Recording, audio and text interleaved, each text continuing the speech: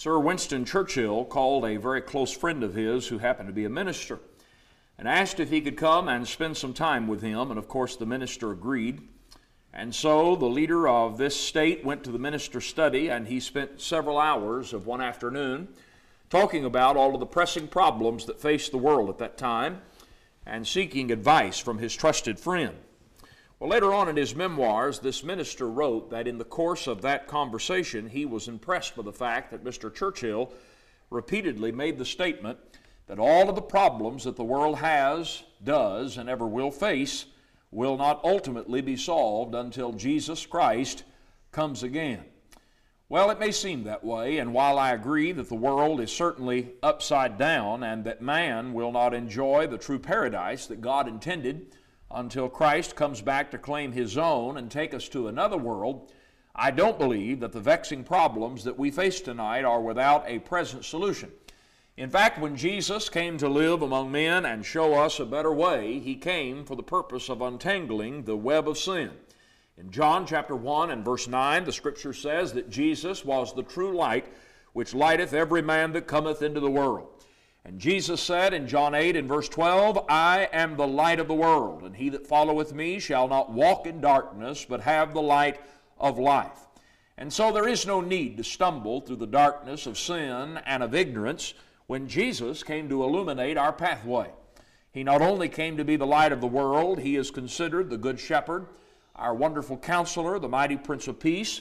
And I believe that Jesus is the answer to every single problem of man in every walk of life, in every age, in every culture. I don't believe that man can come to a crossroads or a decision in his life. And I don't believe that man can face an obstacle or man can face a tragedy in his life, that man can face any kind of a problem in his life that Jesus does not have the solution to. And that Jesus does not provide him with the principles and the guidance in order to safely and successfully navigate that course at that time.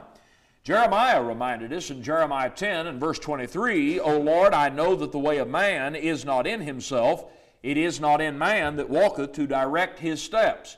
And this simple and familiar verse really points to the folly of modern man and really man throughout the ages. Man tries to walk according to his own steps. He tries to solve his own problems.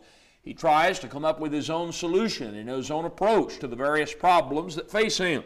But Jeremiah said it is not within us to provide such solutions. In fact, we really only run in circles in life, and we only vex ourselves, and we find ourselves in a state of endless frustration if we turn to within ourselves, or we turn to the world, or we turn to popular or public opinion, or if we turn to the government, or if we turn to anything else for the answers that we face within life. In fact, Isaiah in Isaiah 57 and verse 20 said, The wicked are like the troubled sea when it cannot rest, whose waters cast up mire and dirt, and there is no peace, saith my God, unto the wicked. And it will always be that way. Man is really claiming that he's seeking the answers to all of the problems that face modern society and that face his own individual life. But I think that we can see tonight that man is refusing the one real solution to his problems, and that is the counsel of God. And Isaiah says they're like the sea, and the sea is never completely tranquil. The sea never rests. The sea is all the time turbulent and casting up its water and casting up the dirt from beneath. And so he says it will always be with the wicked man. Outside of Christ and apart from God, there will be no peace to his soul. There will be no solution unto his problems. Well, I want to talk to you tonight about how Jesus is the answer to all of our problems tonight. And I want to illustrate that to you in a number of, I hope, very timely ways. And I want to begin by saying that Jesus is the answer to all of our societal problems that seem so vexing, so overwhelming tonight. In fact, in 1968, a long time ago now, at the Republican National Convention, then candidate for president Richard Nixon made the following statement as he accepted his party's nomination for president. He said, quote, when the strongest nation in the world can be tied down for years in a war in Vietnam with no hope in sight, when the richest nation in the world cannot manage its own economy, when a nation with the greatest tradition of the rule of law is plagued with unprecedented lawlessness, when a nation that has been known for a century of equal opportunity is torn by racial violence, and when the President of the United States cannot travel abroad or to any major city at home without fear of a hostile and violent demonstration, then it is time for new leadership in America, end quote. I suppose that just about any candidate since that time could stand and essentially make the same speech. And regardless of what your ideology or your own feelings or opinions might be tonight, I think we could really all agree with what is contained within that statement. And I think that we could probably also agree that what has happened over the last 40 years since Mr. Nixon made that statement has probably done very little to solve the problems that face our society. You think about it, if anything, we're worse off today than we were then. Our land is still torn asunder by hatred and crime and immorality and godlessness of every kind. In fact, the general climate of society has only grown worse, and I believe it will continue to grow worse as man stays on his present course. And I would echo the sentiment that we do need a change in leadership in America, and we have needed it for a long time. And you know, we've been hearing that phrase a lot in the last few months. If you watch the news and follow politics, people say it's time for change, and we need change in Washington. Well, I agree with that tonight, and I'm not taking a political position because I'm not a political person, and I don't get involved in politics, but I can tell you that we do need change within this nation, and we need change of leadership within this country. But I can guarantee you that neither political candidate running for office or any candidate, no matter great or small, running for office would agree with what I mean by that statement, that we need a change of leadership in this country. We don't need merely a new man in the White House or a new man in Congress or a new man in the governor's office, but rather we need a whole new approach to solving our problems as mankind. It seems like over the last century especially, we have sought to improve the conditions of our land and our problems by everything from education to spending massive amounts of money to all kinds of social and government programs, and at the same time, we have turned around as a society and have castigated the one who can be the real answer to our problems. We have totally removed him from our public life, and that is Jesus the Christ. Now, as I say, it is a political campaign season. It's an election year, and I don't know about you, but I'm just about tired of it by now. I'm tired of turning on the news and it just being a 24-hour news cycle of endless campaign speeches and people promising that they're going to do this and they're going to do that and they're going to do the other, and why they have the better plan than the other person. But you know one thing for sure, that all of these candidates, one side or the other, they're going to make a list of promises so long you can hardly count them, that will involve spending billions and now even trillions of dollars in order to implement those programs, and they all claim that they have the best approach and the best solution and the best program that's going to bring this country around, and it's going to turn things around and make it a better place to live and a more successful and prosperous and peaceful society. Well, I'm going to tell you something. You can make all the promises in the world. You can enact all the programs you want to enact. You can spend all of the billions of dollars that you want to spend, but society is not going to change. And we're not going to really solve the core problems of our society until we recognize and we respect the authority of the Lord Jesus Christ. Now, I understand tonight that civil government is a distinct entity that is distinct from religion and distinct from the church. And I understand that God appoints men, worldly men, to serve in those particular positions in order that he might providentially execute his will in the world. And I believe that God sets up rulers and he takes them down, and I fully believe that tonight. And I believe that civil government plays a role within our lives. Civil authority keeps peace and order in our society, and it serves a vital function in our life as a group of people, as a community, and as a society. But I'm going to tell you, our problems go far beyond what any government on the face of this earth can solve. In Revelation chapter 11 and verse 15, the Bible says that the seventh angel sounded, and there were great voices in heaven saying, the kingdoms of this world are become the kingdoms of our Lord and of his Christ, and he shall reign forever and ever. Now here John predicts a time in the future, from that vantage point that is, when the gospel message would be unfettered and extend its powerful influences into the far ends of the earth. Now this is not a premillennial prediction. It is not a premillennial proposition. But rather, and in fact, we should remember that the kingdom of God, or the church of Jesus Christ, is not a political organization, and citizens of that higher and that better and that distinct kingdom do not entangle themselves in the affairs of state, but they do this. They serve as a leavening agent in the world by spreading the gospel, by spreading and disseminating the truth to the hearts of men. Now that's how we affect change in the world. Now, preachers today have turned their pulpits into political stumps and convention platforms, and some, of course, have even tried in recent years to propel themselves into the affairs of state by running for elected office. I don't believe that that's the commission of the church tonight. But rather, the church's sole responsibility is to preach the gospel. That's what we're here for.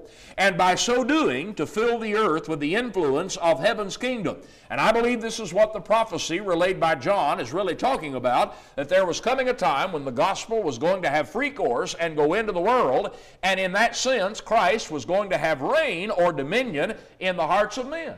And because Christ would take up his reign in men's hearts, the world was going to be influenced through and by that. And I'll tell you that if men would listen to and heed and obey the gospel tonight, the world would immediately change. If they would heed the principles of the gospel, then we would live in a completely different society. Let me give you a few examples of some things that would immediately change. You know, we could solve a lot of the ramifications and consequences of moral sin if we would just simply stop the moral sin.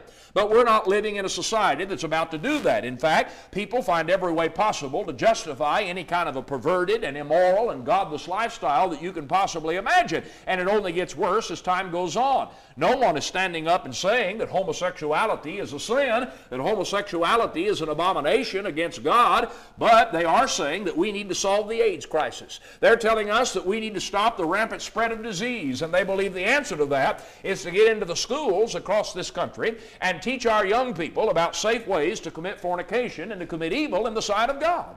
And they like to get in any kind of a venue or any kind of an educational channel they possibly can to influence young people with this idea that two men or two women can marry one another or can enjoy a relationship just like a man or a woman can. And our society is being saturated with that tonight. And if you don't believe that that's what our modern culture revolves around, if you don't believe that that's a big part of the impetus behind this entire liberal movement that we see in the world today, well, you're sadly deceived. You have your head in the sand, because I'm going to tell you that's exactly what they're trying to get across. They're trying to take God and absolutely rip him out of this world. And they're trying to destroy the whole concept of there being a God who has authority morally and religiously over our lives, and that man can do whatever he wants to do and whatever feels good. And the way they do that is to advance these agendas of humanism and godlessness and immorality. And that's exactly what's happening in our society on television. That's exactly what's happening in our government and in the courts across the land, and that's what's happening on your television every night when you turn it on. They're bombarding people with this subconscious message that homosexuality, fornication, adultery, divorce and remarriage, living together outside of marriage, promiscuity, that's all a part of it, and that's just as acceptable as a normal relationship between one man and one woman for life. Well, I'm going to tell you it's not as normal. And over in Romans, the 1st chapter, the Apostle Paul, in fact, indicted the Gentile world for some of those very sins. And he pointed to the fact that these people had become completely godless in their thinking. They had known God at one time, but they had completely removed God from their thinking. They refused to acknowledge him and to give him praise and glory, and they were not thankful unto him. And the result, according to Paul, was they became vain in their own imaginations. And the result, according to verse 26, was, for this cause God gave them up unto vile affections, for even their women did change the natural use into that which is against nature, and likewise also the men, leaving the natural use of the woman, burned in their lust one toward another, men with men, working that which is unseemly, listen now, and receiving in themselves that recompense of their error which was meet. Now you know what that means? If you boil that down to common modern language, that means they got what was coming to them. They received the recompense of their reward. Now that may sound cruel and harsh, and that may sound not compassionate and uncaring, but you know, you just have to face the fact of the matter that when science proves, that whenever history proves, whenever man's experience has proven that a particular kind of lifestyle or a particular type of behavior leads to a certain consequence, and people go ahead and engage in that behavior or make that choice, and they face that consequence, there's really only one person they can blame, and that's when they look in the mirror. They can't blame the government for that. They can't blame their next door neighbor for that. They can't even blame what they watch on television for that. They can't blame anybody in the world for the mess that they make out of their life but themselves, because they chose something other than the will of God. And Paul says they received in themselves the recompense of their reward. They got what they deserve. You know what the answer to our societal problems of immorality are tonight? It's one word, but it's a word nobody wants to hear, and that's the word repentance. It is a word that many pulpits across this land have fallen as silent as the tomb where it's concerned, and that is the word repentance. Religion today is all about feeling good. Religion today is all about getting a crowd and telling people they don't have to give up or change or stop doing anything. They can be what they are and come as they are and be what they are. But I'm going to tell you, God's word and God's message is still just as loud and clear and powerful as it ever was. Repent. And that's the answer to the world's problems tonight. But no one wants to do that. And Jesus, remember, indicted the people of his age by saying, they will not come to the light because they love darkness rather than light. Their deeds are evil, and they don't want the light to reprove their lives. And so they stop their ears, and they try to destroy the messenger. They try to remove any influence of God's word away from them. And as a result, they continue to dwell in darkness. And that's the pitiful state of our land tonight. You know, many of the economic problems that we face in our society, Jesus has an answer for them. And I'm not preaching politics tonight. And I don't believe tonight that America is, as people sometimes say, a Christian nation, because I believe that word is a very exclusive word that doesn't envelop the governments of this land. I believe it's a nation like any other nation. But I will say that this nation was originally founded in some regards upon principles that you can read about and that you can learn from the Word of God. And as a result, our society prospered. Because when people follow the principles of God's Word, that only leads to good things within their life. God's Word contains wisdom. God's Word is, of course, its author is one who created man and knows what is best for man. And so why would God's ways and God's plans not be why would they not work? We're drowning in a sea of debt today because there's a society of people out there who don't want to work, and they think the world owes them a living. And God says something other than that. In Genesis chapter 3 and verse 19, when God cursed man after he fell by transgression, he cursed the man, he cursed the woman, he cursed the serpent, and he said unto the man that in the sweat of thy face shalt thou eat bread, till thou return unto the ground. As long as man lives, there's a principle at work here. He has to work for what he eats. He has to work for what he gets. And God didn't forget that principle, because Paul over in 2 Thessalonians, the 3rd chapter, and verse 6, reminded the brethren there that the apostles had set an example before them of being willing to work with their own hands, lest there be those who were lazy and became busybodies and thought they could merely rely on everyone else to provide for them and to provide their living. Paul says, we command you, brethren, in the name of our Lord Jesus Christ, that ye withdraw yourselves from every brother that walketh disorderly. What does it mean there? What is this sin of walking disorderly? He says, not after the tradition which ye received of us. What tradition? He says, for yourselves know how ye ought to follow us. For we behaved not ourselves disorderly among you, neither did we eat any man's bread for naught, but wrought with labor and travail night and day, that we might not be chargeable to any of you, not because we have not power, but to make ourselves an example unto you to follow us. For even when we were with you, this we commanded you, that if any would not work, neither should he eat. Paul said there were times that we rolled up our sleeves and we worked with our hands, and we did so to prove to you that we were not eating your bread for naught. We proved to you that we would work, and we set an example before you. And I'm going to tell you something. Any preacher that's too lazy to get out if he needs to and get a job and work is not a good example for the church. And he's not worth the salt that goes in his bread. Now, I believe that a preacher has every right, if he meets the moral qualifications and the spiritual qualifications, to be supported in a full-time way by the church to preach the gospel. I believe that's perfectly fine. But there are times when a preacher simply is going to have to go out and find another way to provide for his family. And if he does that, he's to be commended. The world owes nobody a living. And listen, when you've got somebody in the church that will not go out and do an honest day's work for an honest day's pay, and I'm not talking about people that are honestly disabled. I'm not talking about people who are not able to go out and work as they once did.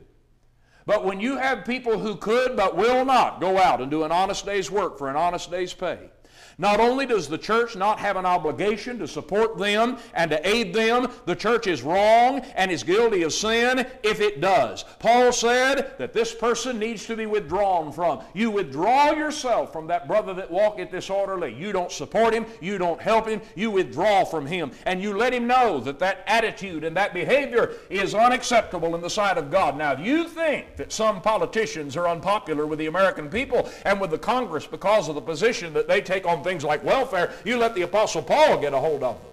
Paul said in 1 Timothy chapter 5 and verse 8, if any provide not for his own, and especially for those of his own house, he hath denied the faith, and is worse than an infidel.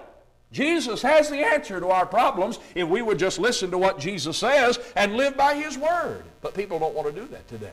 And no wonder we find ourselves in problems that seem impossible to solve. Number two, I want to switch gears here and say that Jesus is the answer to the problems that we face in the church tonight. He is the answer to problems that we face congregationally. Now, some people live under the illusion that the church will never have problems. They have this notion that the church is some sort of a utopia where no one will ever have any kind of conflict or disagreement, and that if that ever does happen, that something is really out of kilter, and they get all discouraged, and they throw up their hands in some cases and even quit or remove themselves from the church or grow weak because they witness problems in the Lord's body. Well, I've got news for you tonight. Since the church was established on the day of Pentecost till today, there has never been an age of time that the church has not had trouble. There has never been a period of time where the church has never had problems. You just go right all the way back to the beginning, and the church had problems over what to do with Gentiles. The church had great problems over that were very divisive problems.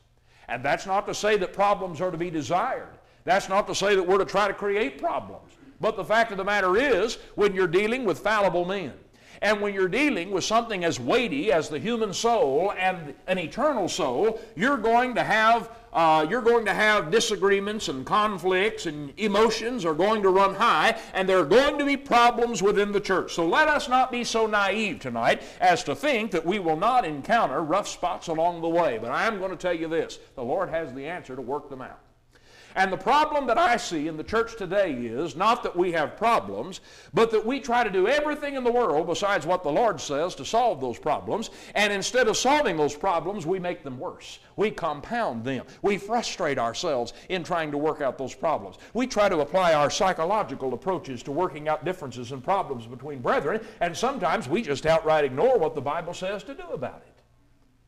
Now, I believe that there are at least two ingredients that are essential for the church to grow and remain in the will of God. One of them is sound leadership in every church. And if we have a dearth of anything in the brotherhood today, it is a dearth of good, solid, knowledgeable leadership in the church. I go to too many places today where there is absolutely a vacuum. There are no reliable leaders in that congregation. Some brethren's idea of being a leader of the church is lining up services before they start and making sure there's a summer meeting booked and making sure the light bill gets paid on time every month. Well, that's all important, and that's a part of it, but leadership's a lot more than that. And you can have all of the business meetings in the world, and you can take all the votes in the world on every issue that you want to take, and you have all the meetings you want to have. But I'm going to tell you, it boils down to the fact that there have got to be some men in every congregation who know the Bible and who have the backbone to stand up for the Bible. There has to be men who care about the souls of those who are in that congregation and who watch for the souls of people in that congregation, who are aware of problems that confront the church and face the church, and who are guarding the souls of those who may need protection and who may need to be strengthened in the faith. And we're lacking that in so many places. Let me tell you, I've not been preaching that long. I'm not that old of a person, of course, but I can tell you I've seen a difference in just 10 or 15 years. When I first started preaching the gospel, and I went to some of those old churches, for example, down in the deep south where I live now, you would go to some of those old churches, and I'm going to tell you there were some old men who were leaders in those congregations, and they planted themselves right on the front row of those church buildings, and when you got up to preach, believe me, it was intimidating, because you were preaching to some men who knew the Bible. And whenever you got in their homes after services or throughout that meeting, you knew that you were going to have some Bible conversations. You knew that they were going to ask you about what you preached. And you knew that if you dared step out of line and preach something that was questionable or wrong, there were going to be some brethren who were going to line up at the back and they were going to call you on the carpet about it and they were going to straighten you out. And I'm convinced we have a lot of churches today where you could nearly get up and say the sky is green and the grass is purple and say anything in the world you want to say, and people come by and shake your hand and say, wonderful message. We need sound leadership in the church tonight. We need men who study the Bible and who care about the church, who have the backbone to confront problems that arise within the church. We need leaders and we need teachers who offer the church a well-balanced diet of edification, who address the needs of the congregation and what they teach, and many places just aren't getting that tonight. They're not getting the kind of teaching they need to hear. They're not getting any substance in their teaching. Because sometimes, sadly, the men who get up in the pulpit don't know any more about the Bible than the people they're trying to teach. And that's a problem.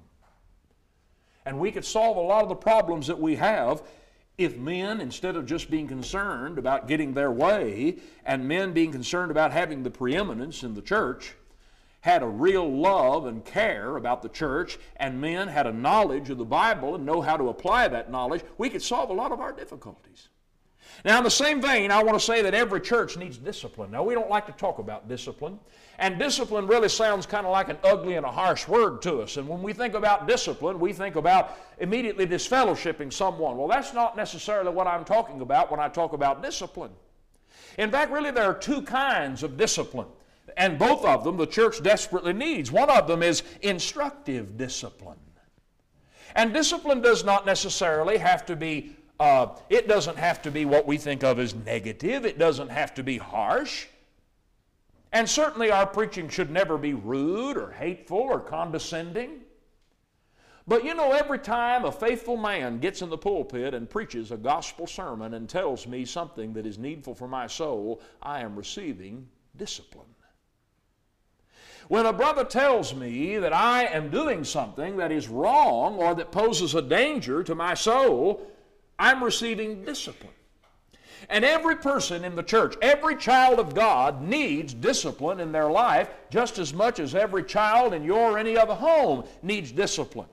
And just as you see the results in the life of a child that goes without discipline and is allowed to run amok and do simply whatever they want to do, and they're never told not to do anything, they're never disciplined or chastised for doing what is wrong, just as we see the result of that in too many homes, we see the result of that in too many churches. There are places where leaders don't want a lot of things talked about because they're afraid it's going to make somebody mad, and it's going to run somebody off, and it's going to diminish the size of the crowd, and it's going to quench and throw a bucket of cold water on the excitement they think they have in the congregation. Well, listen now, the Lord's not concerned about having a building full of people. The Lord's concerned about having a building full of converted people. The Lord's concerned about saving people's souls and taking them to heaven. And that involves telling people what they need to know, and sometimes that's not popular. Sometimes that doesn't sit very well with them, but it's needful. And we desperately need instructive discipline. I know some congregations, if they refuse the kind of preaching they need to hear, they won't call a preacher that's going to get up and preach on things. They're not going to call a preacher who's going to get up and lay it on the line. They're not going to call a preacher, as some of the old-timers used to say, that's going to shell it down and show the cob, because that kind of preaching's not popular today, and you know they end up paying the price for that. Because in some places that I'm aware of, they allow things to run amok, and they allow things to grow weak, and it gets to the point that even the leaders of that church realize that it's getting out of hand and it's going too far, and all of a sudden they try to put the brakes on it, and they don't know what to do about it. Well, you know what? They should have done something a long time ago. They should have been disciplining the church all along by teaching what the church needed to hear and informing and educating the membership of their congregation. Now, sometimes, unfortunately, it proceeds to the point that we need corrective discipline. Corrective discipline. And this is a misunderstood thing, because many times people think of corrective discipline as a weapon that's used in retaliation, or that corrective discipline is some form of punishment for people. And because we have that kind of mindset about discipline, we tend to try to avoid it, and we tend to fail to execute it when sometimes it's necessary. But I believe that's the Lord's will for every church, to deal with problems, some problems that arise by using corrective discipline. You know, over there in 1 Corinthians 5, we're aware of that situation that Paul addressed at Corinth. He said that there was a man in that congregation that had his father's wife. And he said that this was a sin that was so dark and so heinous that it was not even named among the Gentiles. And Paul says you ought to be ashamed of it. Paul says you ought to mourn over it, but instead you're puffed up over it. Now, I don't think this means that the Corinthians were going around bragging about the fact that they had a man living in an incestuous relationship. But what I do think it means is that these people were looking the other way, and they were acting as though all was well, and they were proud of themselves as a congregation and of their spiritual progress, of their spiritual condition, when really that wasn't the case in the eyes of God. Paul says they should have been mourning. They should have been deeply grieved and concerned about the sin of this man, and so grieved about it that they do something to try to save his soul. And Paul says in order to save his soul, if this man won't repent, Paul said you don't eat with him, you withdraw from him. And that doesn't mean you just don't call on him to lead a song. Paul says you don't eat with such a one. And Paul gives two reasons. Paul says you don't eat with such a one, first of all, so that perchance they might be saved. That is, deliver them over to Satan, so that perchance in the end their soul might be saved. Now, I've known of situations where someone went astray and became guilty of some terrible sin, and where brethren, scripturally and in the right motive, in love and concern for that brother, they enacted the kind of discipline that the Bible teaches needed to be enacted. They followed the Bible's instructions, and it may have taken a while, but I've known of cases where those brethren finally came back to the Lord, and they straightened up their life. Because seeing that they were not in fellowship with God's people, finally got the message across to them they were not in fellowship with God. But I can't exactly recall a situation where someone was living in an immoral life and just suddenly said, well, you know, everybody down there has just been so tolerant and so accepting of me, I think I need to give up this lifestyle. I think I need to quit doing what I've been doing. It doesn't work that way. Jesus has the answer. And if we would listen to Jesus' prescription for the disease, we could heal the disease. It really boils down to the fact that we need a real revival, not only in plain old-time gospel preaching, but at times we need to have the courage and we need to have, yes, the love for those souls who stand in jeopardy of being lost to do what the Bible says.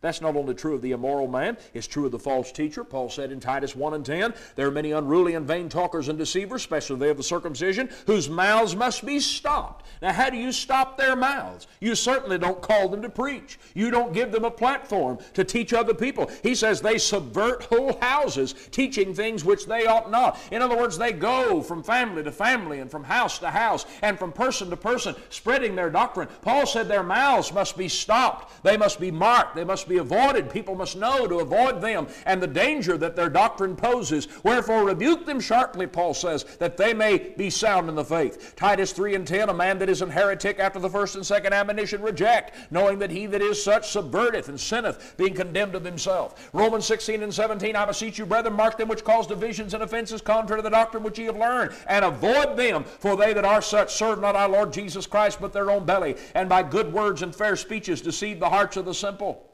1 Corinthians 5 and verse 11, listen now, Paul says, but now I have written unto you not to keep company. If any man that is called a brother be a fornicator, or covetous, or an idolater, or a railer, or a drunkard, or an extortioner, with such an one know not to eat.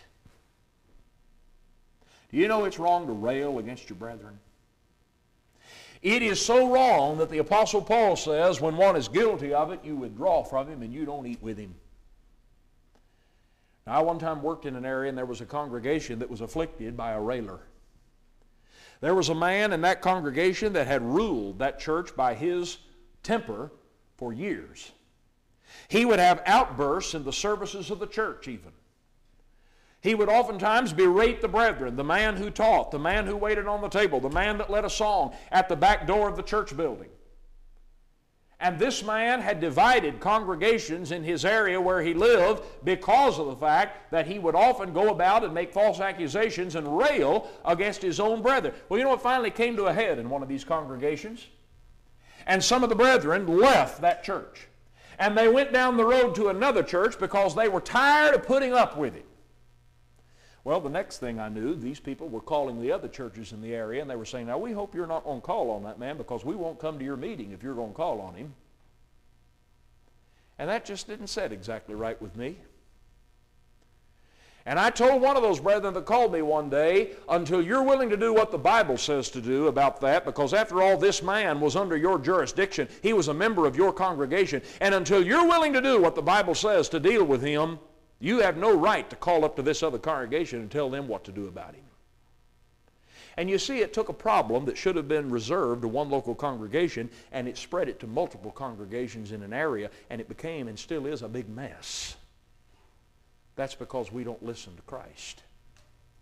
And we make a bigger mess instead of solving our problems. I got to hurry. I believe that Jesus as well is the answer to confusion in religion. Many people think that Christ instituted the thousands of churches that exist in the world. And they'll even thank God in their prayers for all of the denominations that exist. The problem with that is, according to 1 Corinthians 14 and verse 33, God is not the author of confusion, but of peace. Now, you know, if you're confused tonight, you're not alone. If you're confused as you look out over the landscape of religion and you're searching for the truth and you don't know hardly where to begin, and you don't know who's saying what as opposed to somebody else and who's right as opposed to who's wrong, you're not alone. You're in the same boat with millions upon millions of people who have turned away tonight from Christianity because of the fact that there are so many churches and denominations that all claim to be the Lord's. But you know, Jesus has the answer to that confusion. Jesus said in Luke 8 and verse 10, unto you it is given to know the mysteries of the kingdom of God, but to others in parables, that seeing they might not see, and hearing they might not understand. The parable is this: the seed is the word of God. You know, that's the answer right there. The seed is the word of God. Now, there are a lot of things in life, morally and spiritually and otherwise, that revolve around this little thing that we call the seed principle. And we all understand the seed principle. That is, that you can take a seed of a particular variety and you can plant it in the earth, and that in time, when that seed germinates and springs up and it brings forth fruit, that kind of fruit is going to be according to the seed that you sow. In other words, you're not going to go out and plant a seed of corn and go out later in the year and find wheat. You're not going to set out a tomato vine and then go out a few months later and pick watermelons off of that vine or squash or something else. And you're certainly not going to see some sort of a strange plant that has a tomato on one vine, a watermelon on another, a squash on another, and something else on another. We know that when you plant one kind of seed, one plant is going to come from that, and that plant is going to bear a specific type of fruit, nothing more, nothing less, nothing different. Jesus said the seed of the kingdom is the Word of God. Now, all things were created miraculously, but they are sustained through that natural principle. When God created all living things at the time of the creation, He did so by miracle. He did not put a seed in the barren earth, but rather God planted a full-grown tree. When He made man, He did not begin with an embryo, but rather God had a full-grown man fashioned out of the dust of the earth. He created Eve out of a rib that He took out of the side of man. That was a miracle. But within every living thing and every species, He placed the seed of reproduction. And that seed forever sustains and propagates that particular species. Well, when the church was established, it was established by miracle. On the day of Pentecost, the Holy Spirit filled the apostles, and they began by inspiration, as we talked about last night, to herald the gospel and to reveal unto the saints the faith that would once and for all be delivered. And therefore the seed was placed within that new and that miraculously created organism. That seed of reproduction being the Word of God that was inspired, when it is taken and it is sown in other hearts, when it is taken even across or around this world, across the sea, and when it even spans generations of time and ages and cultures, and that seed is planted in the heart of men, in the fertile heart of man, if it grows, it's going to produce one thing, and that is that which it came from. And that tells me that if a person simply takes the Bible and simply reads and understands and obeys what the Bible teaches him to do, then he's going to be one thing and one thing only, and that is a New Testament Christian. He's not going to be a Christian of one kind of a variety or another. He's simply going to be a Christian. He's going to be what they were back there. Now, why you have so many churches in the world tonight is because people do something besides what the Bible says. Because they're guided by their creeds, by their catechisms, by their confessions of faith, by their traditions, by their prejudices, and not by the simple teaching of the Word of God. And so again, I say Jesus is the answer to confusion and division that exists in religion tonight. Number 4, Jesus is the answer to broken homes. And do we ever need an answer to this real problem in our world tonight? Half of all marriages, in fact more, statistics now show us in this country that more than half of all marriages end in divorce. It's hard to go a day without meeting somebody who hasn't been divorced and remarried, and often multiple times. And it's hard to go to a congregation anymore where there are not people who have been divorced and remarried.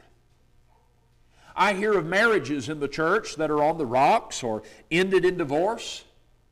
And sometimes those divorces are justified, unfortunately, and sometimes they're not. But I can tell you that regardless of the circumstances that precipitated those divorces, whatever the reason behind them, the fact that it came to that point is a blight on this country, and it is a blight on the people of God. I feel sorry for children that grow up in homes today that they don't even know who their moms and dads are. And they talk about their stepmothers and their stepfathers, and sometimes it's so mixed up and so convoluted you can't unravel it, and neither can they. But when you set aside God's arrangements, trouble ends up being the result. Now over in Ephesians 5 and 6, you have a very simple and ancient pattern for the home that God designed. And when God created the home, which He did in the Garden of Eden, He had a design for it. The problem is society isn't very interested in that design. And unfortunately, some in the church aren't very interested in that plan or that design. Paul states in Ephesians chapter 5 that the relationship that a man has to his wife is the same as Christ has to the church. And that just as Christ is the head of the church, so is the husband to be the head of his wife and the head of his home. And that the wife is to submit unto her husband just as Christ, or just as the church does unto Christ. This hearkens to the principle that the Apostle Paul set forth in 1 Corinthians chapter 11 and verse 3 when he told us that the head of every man is Christ, that the head of Christ is God, and that the head of woman is the man. Now, I don't know of anything I could get on television tonight and say that would be more unpopular or get any more hate mail than that right there. You could read 1 Corinthians 11 and verse 3 on the average street corner in this country and somebody's going to mob you. Because that's completely out of date. That's sexist, you know. But the fact of the matter is, God says that the husband is to be the head of his home and the wife is to submit herself unto the husband. And I don't have time tonight to go into all of what that means and to qualify that by saying that does not give the husband the right to rule over his wife in a way unlike Christ does over his church and to treat her in a way that is not right. That's not what I'm talking about tonight, and that's not what the Bible's talking about tonight. The Bible is talking about the fact that the man is in a position of spiritual leadership within his house and that the woman is subordinate to that. And in Ephesians chapter 6, the Apostle Paul taught that children are to obey their parents in the Lord, and they're to honor their father and their mother. You certainly don't see much of that today because children are allowed to do whatever in the world they want to do. And if they don't like what their parents do or how their parents raised them, why in some cases they can just go down to court and sue their parents. Some children just take a gun and they shoot their parents. They don't have respect for their parents. They don't love their parents. They're not taught to love their parents. They're simply left to themselves from the earliest of ages. And a simple Bible home after the Bible pattern is a rare sight today. We need homes where fathers are the God-fearing leaders they're supposed to be.